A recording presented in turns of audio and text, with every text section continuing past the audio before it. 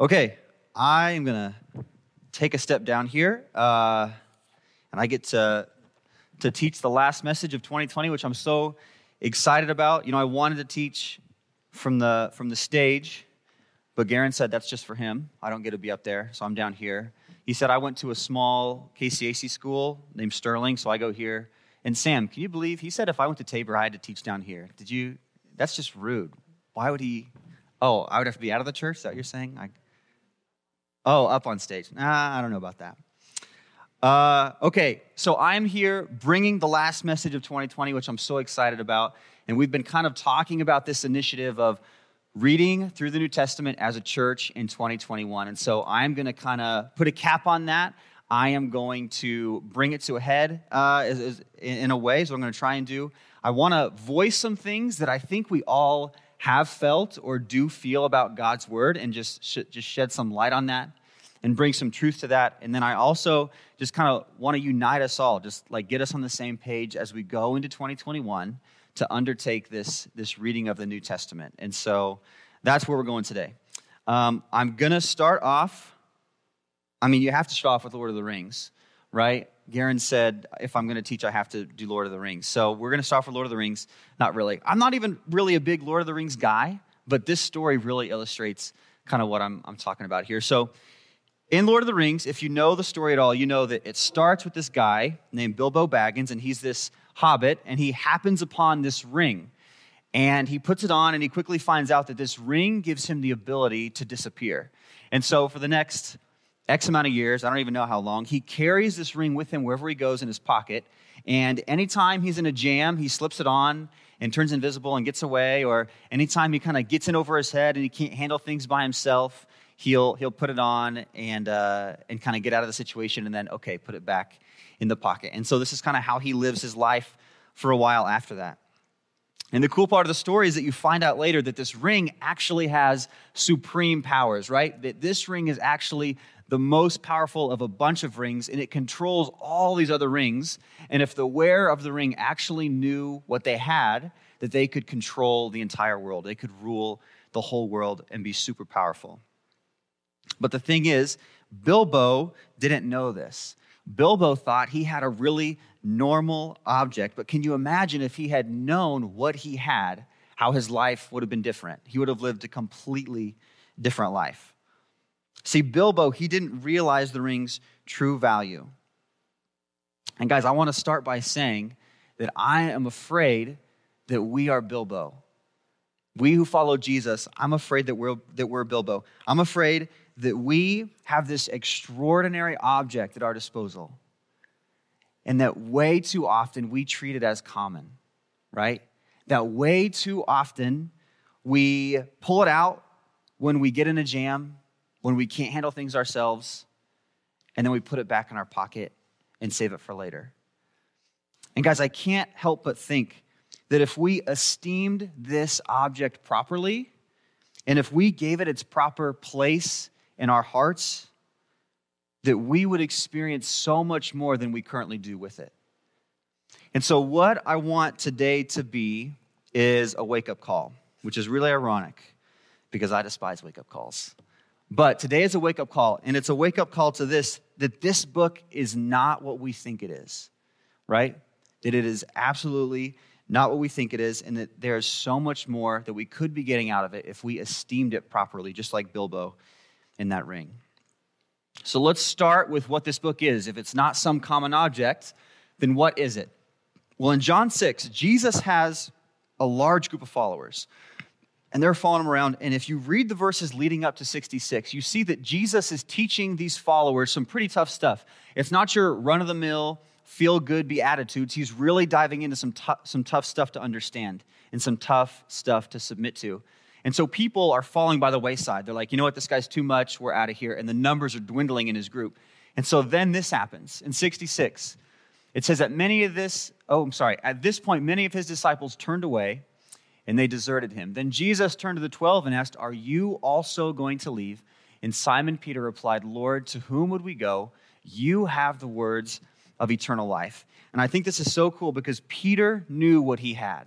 Peter knew that the words of Jesus were something to build your foundation on. He knew that it was something that was different than everything else in his life. And I think it's so cool that Jesus tells Peter, hey, you're going to be the foundation that I build my church on. And then Peter comes to Jesus and says, your words are what I'm going to build my life on. I just think that's really neat. In Matthew 7:24 through 27, Jesus says this, anyone who listens to my teaching and follows it is wise, like a person who builds a house on solid rock. Though the rain comes in torrents and the floodwaters rise and the winds beat against the house, it won't collapse because it is built on bedrock. But anyone who hears my teaching and doesn't obey it is foolish, like a person who builds a house on the sand. And then when the rain and the floods come and the winds beat against that house, it will collapse with a mighty crash. Have you ever built your foundation on the wrong thing? Have you ever started to build your foundation on the wrong thing? If you have, you know that you can definitely feel it. You know that your life begins to feel a little shaky, that things that were once really solid start to feel like they're shifting. Things can feel uncertain. You can be constantly anxious. Your efforts can feel fruitless. Overall, life can just seem kind of empty, like there's no real finish line. Guys, I think this is how the world feels because the world is searching for something to build its life on. The world is desperately searching for something that is worthwhile. And the thing is, we have this thing. We have the words of Jesus. And the world doesn't really see the Bible for what it truly is. But if we're being honest, a lot of times as Jesus followers, we don't really see God's word for what it really is either. We don't esteem it properly. There are two really big misconceptions that I know the world has about God's word, but I think we can fall into having as well, even as seasoned Jesus followers. And they really keep us from engaging God's word like we should. Number one, it's this misconception that the Bible is this rigid rule book, right? And a lot of us grew up this way, and this is a hard thing to shake if you grew up in this. And if you grew up in this, you know that the Bible, it doesn't feel like it brings life or freedom. It can feel like it brings critique or guilt. And that's just not what God wanted for us in reading God's word. And so instead of viewing it that way, let's view it as an instruction manual that is written by the Creator. Let's think about it like this. Let's imagine someone is rebuilding an old car for you. Like for me, like I would think like a 60s convertible, or not convertible, a 60s Corvette. Those things are so sweet, right? And so someone is rebuilding this thing, they're repurposing it, it's going to look awesome. So they get it all built, and they bring it to me, and they drop the keys in my hand, right? And they say, here it is. I am entrusting this to you. Do with it what you want. It's totally yours. But as he does it, he says, but one thing, there's a couple things I could tell you to help this thing run really well. There's a couple things I could tell you to help you get the most out of this experience. Simple things like put this kind of fuel in it. Don't put this kind of fuel. Rotate the tires on, at this date. Change the fluids out this much. Don't take it on these certain roads because you'll tear it up. Take it on these roads. It's going to be much better. Don't park it outside. The sun and the snow are going to chip the paint. Keep it indoors to keep it looking really nice. Just really basic stuff to help me get the most out of this car, right? What if he gave me the keys and I said, you know what? I really appreciate all of your advice, but it's my car, and I think I'll do what I want with it. And you can't really tell me how to drive my car. So thanks, but no thanks. I think I'll do what I want. First of all, you would think rightly that I am selfish and rude, totally, but even more than that, foolish, right? How foolish would you be to react to someone like that? And it's easy to sit here and say, yeah, Jordan, that's a really foolish thing to say, but in reality, that's our conversation with God so often. Because he has gifted us with this great thing called life, and he has given us an instruction manual with simple instructions on things that are going to help us get the most out of life to operate the way we were made to. But what do we say? No, God, you can keep your rules. I'm going to live my life. I've got it figured out. Thank you so much. We do this with a lot of things. One thing I think especially is worry, right? We all worry, especially in this season of life. It's so easy to worry. I see anxiety and worry more than I ever have in my life.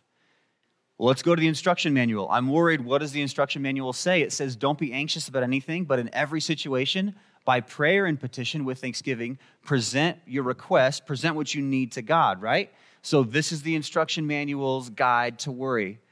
But what do? Okay, that's what God says. That's great. I think I'll I think I'll overthink this thing first. I think whatever I'm worried about, I'll overthink it, and then I think I'll lose some sleep over it. And then I think since I'm really tired, I'll snap at my wife about it. That'll be great. That'll work out well. And then maybe I'll stress eat and just kind of let it eat me up for like a whole month, and then I'll move on to something else to worry about, right? That's my way of dealing with it. That's the human way of dealing with worry. And I'm not so naive that, I think we can just look at this and say, well, never worry again. It says right there. But on some level, like it kind of is that way. Like God has given us the ability to walk out that door and never worry again if we will follow his instruction manual, if we will bring everything to him, no matter how big or small, and if we will be thankful for what he's given and just tell him what we need. Like on some level, it's that easy. And so in saying that, it is so important that that's how we view this book, as an instruction manual on how to deal with life and not a rigid book of do's and don'ts. So that's the number one misconception that I have, that I think a lot of us have, that keeps us out of the Bible. Number two misconception is that this book is a book that is just for scholars, okay? That unless you've been to seminary, unless you've studied in school how to read the Bible, that you shouldn't even try it. Well, that's obviously not true. In reality, it's a practical guide for Jesus followers, okay? This is a book that should not be looked at as an artifact to be studied. This is a book that should be looked at like somebody taking a road trip, checking their map, right? Every step of the way, making sure that they're going the right way. This is not a book that is simply for the enlightened and the educated. It is for the insecure. It is for the confused. It's for those who are caught up in sin. It's for those who don't have it all figured out. It's for those who do furrow their brow whenever Garen brings Greek up onto the screen. Just like, what? Oikos? I thought we were speaking English. What is the deal, right? It's for those of us who don't get that stuff. And that's because the Bible is not simply a book of study. The Bible is a book of action. It is a book to be put into action.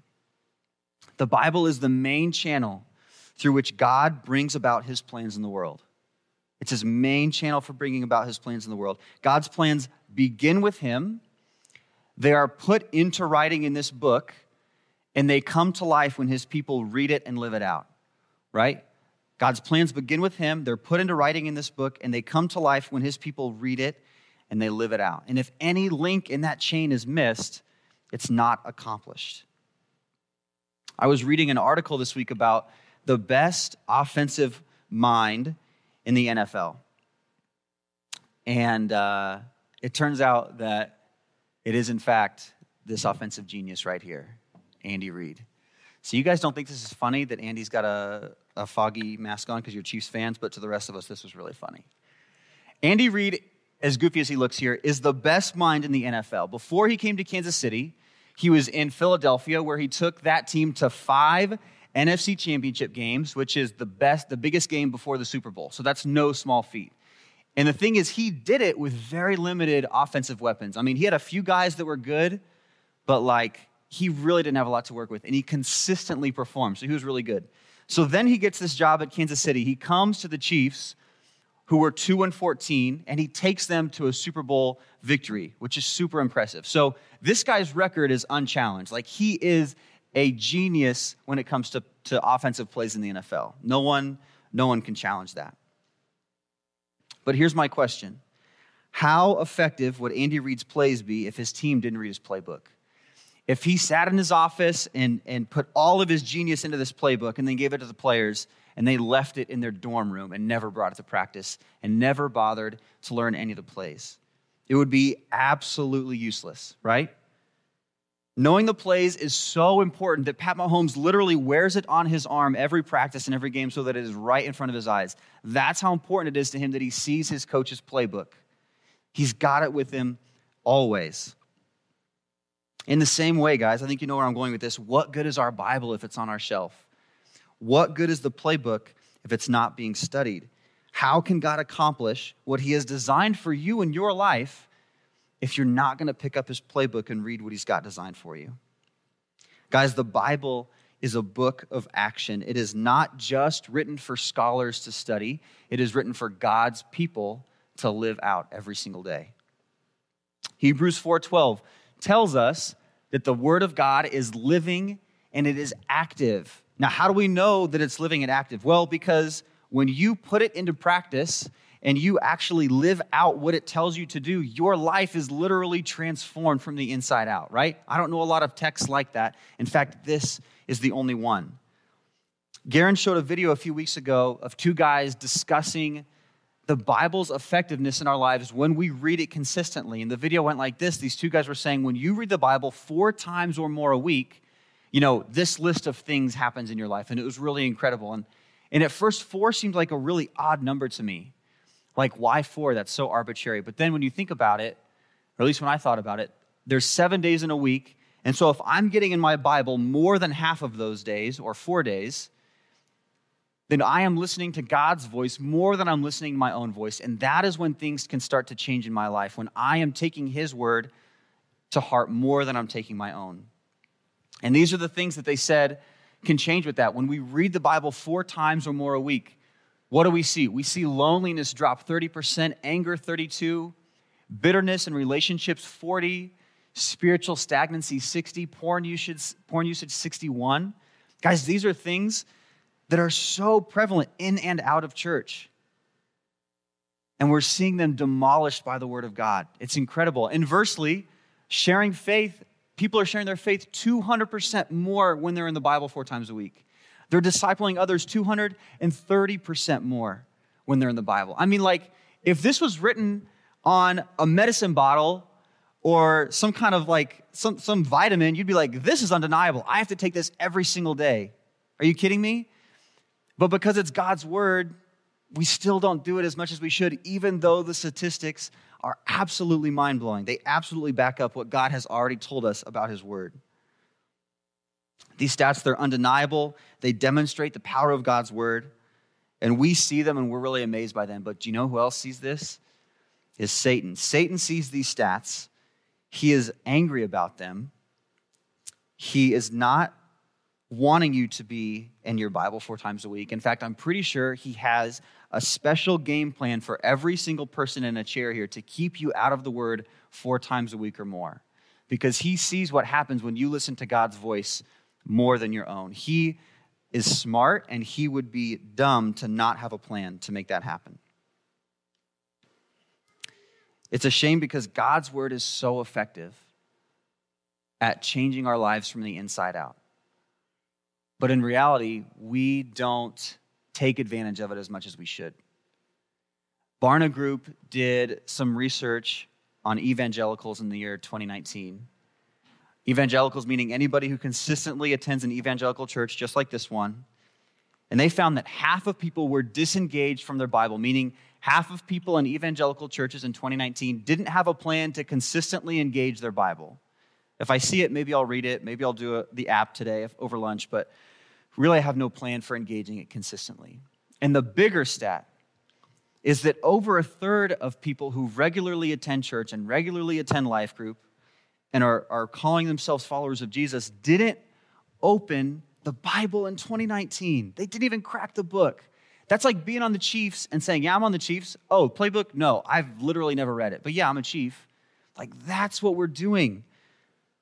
And guys, it's no wonder that we don't feel like we're growing in our faith. And it's no wonder that we feel like we're inadequate to share our faith. And it's no wonder that we feel like we are out of control in this world right now where everything's changing because we're not in the Word of God. I'm not super smart, but I see the stats. I can read simple numbers, and I understand why we feel the way we do. And guys, this is in no way to shame us or to guilt us or to be like, hey, shame on you for not reading your Bible. It's more just to say, man, we can't keep going like this.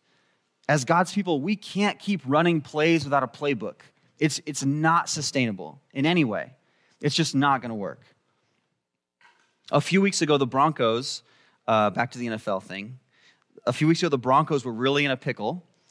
Actually, the Broncos have kind of been in a pickle since Peyton retired. I mean, let's be honest. But they were really, really in a pickle a few weeks ago because all 3 of their quarterbacks didn't follow COVID protocols, and they were disqualified for the game. And this was on a Friday. And so the Broncos find out on Friday afternoon All three of their quarterbacks can't play in the game on Sunday. And so they are scrambling. They're scrambling.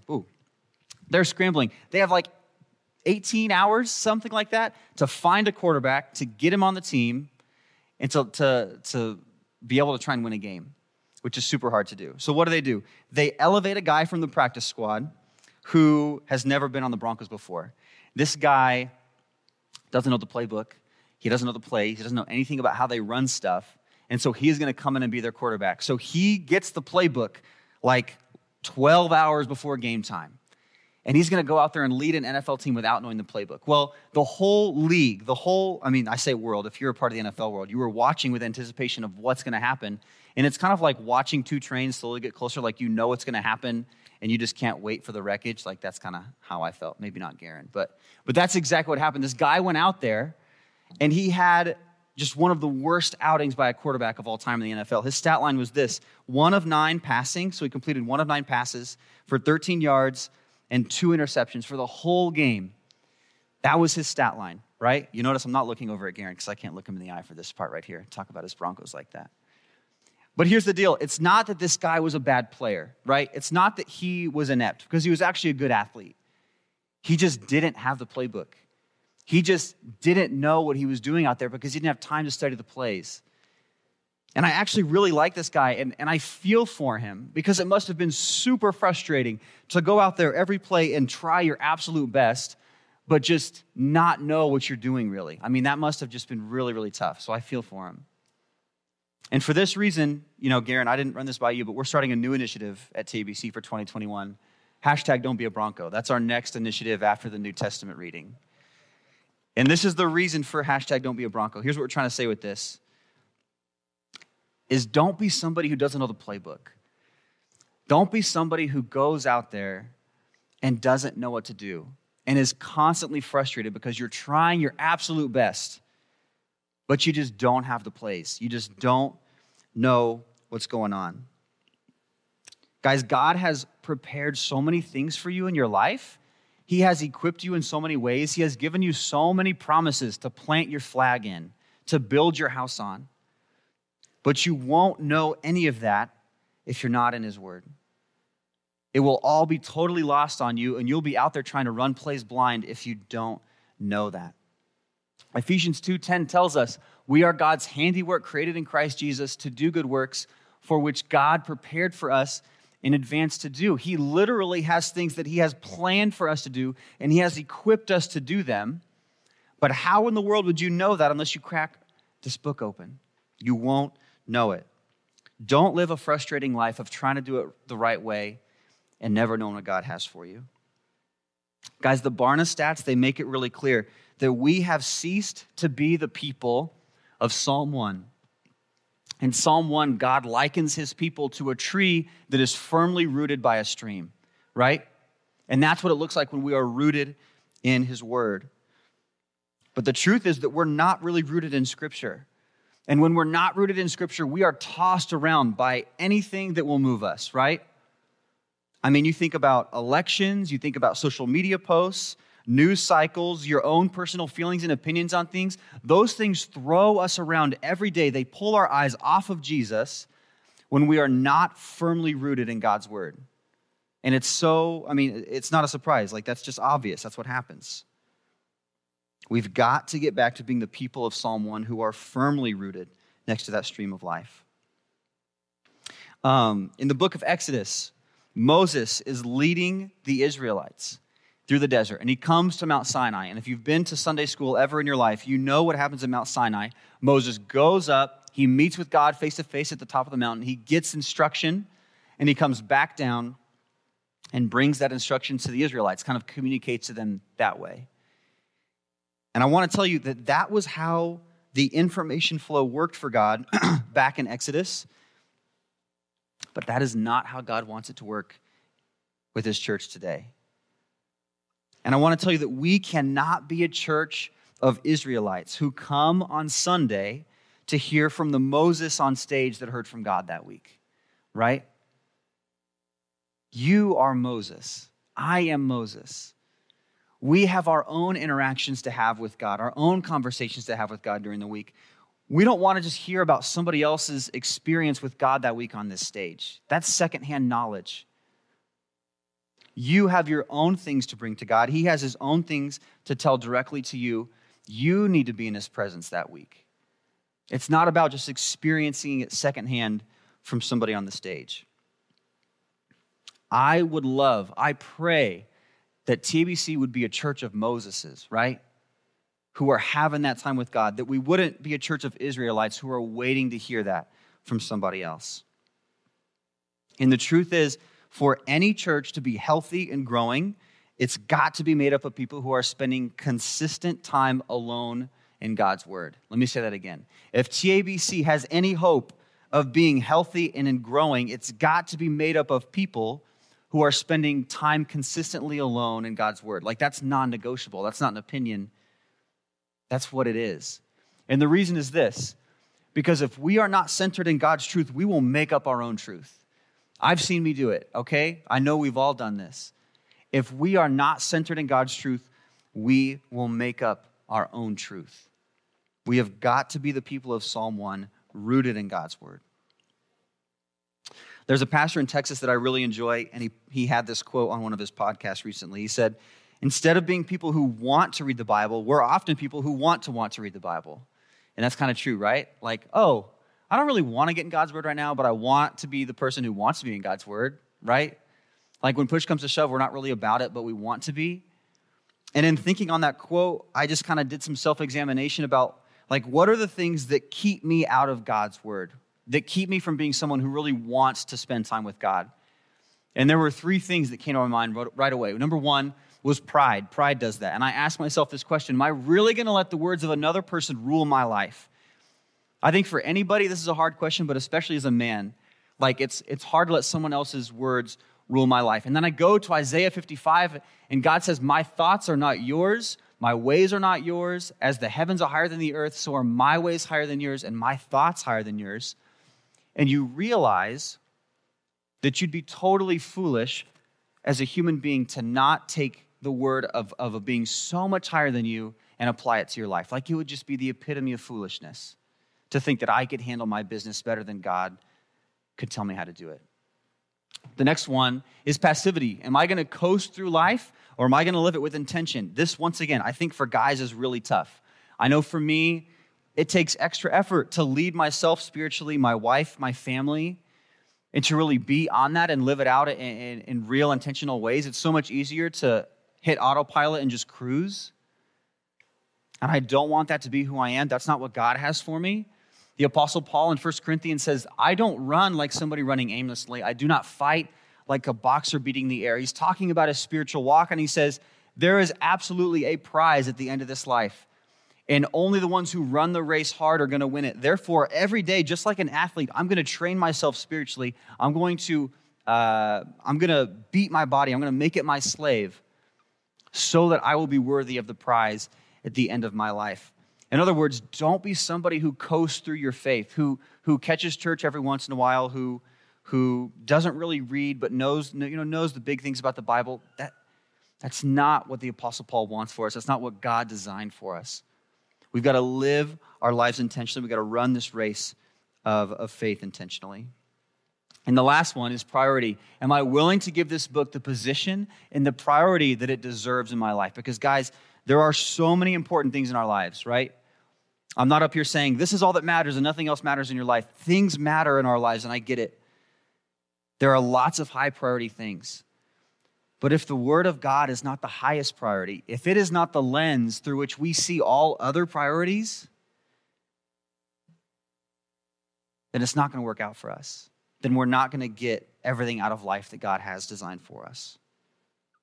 God's word has to be our top priority. And I go back to this, like we already read in John 6, Peter's words, Lord, where are we going to go? You have the words of eternal life. There are lots of things in our lives that are important. There is one thing that holds the words of eternal life. There's one thing that's going to matter after you die. And for that reason, this has to be the lens through which we see those other things. Guys, I'm glad that 2020 is nearly over, like most of you are. I'm going to feel really good, like most of you, when we put this year behind us. But we all know that 2021 is going to bring its own challenges, that you're going to have really tough decisions to make in 2021. And so I want to ask you this, not that. I want to ask you this. When your first big decision of 2021 needs to be made, how are you going to make that decision?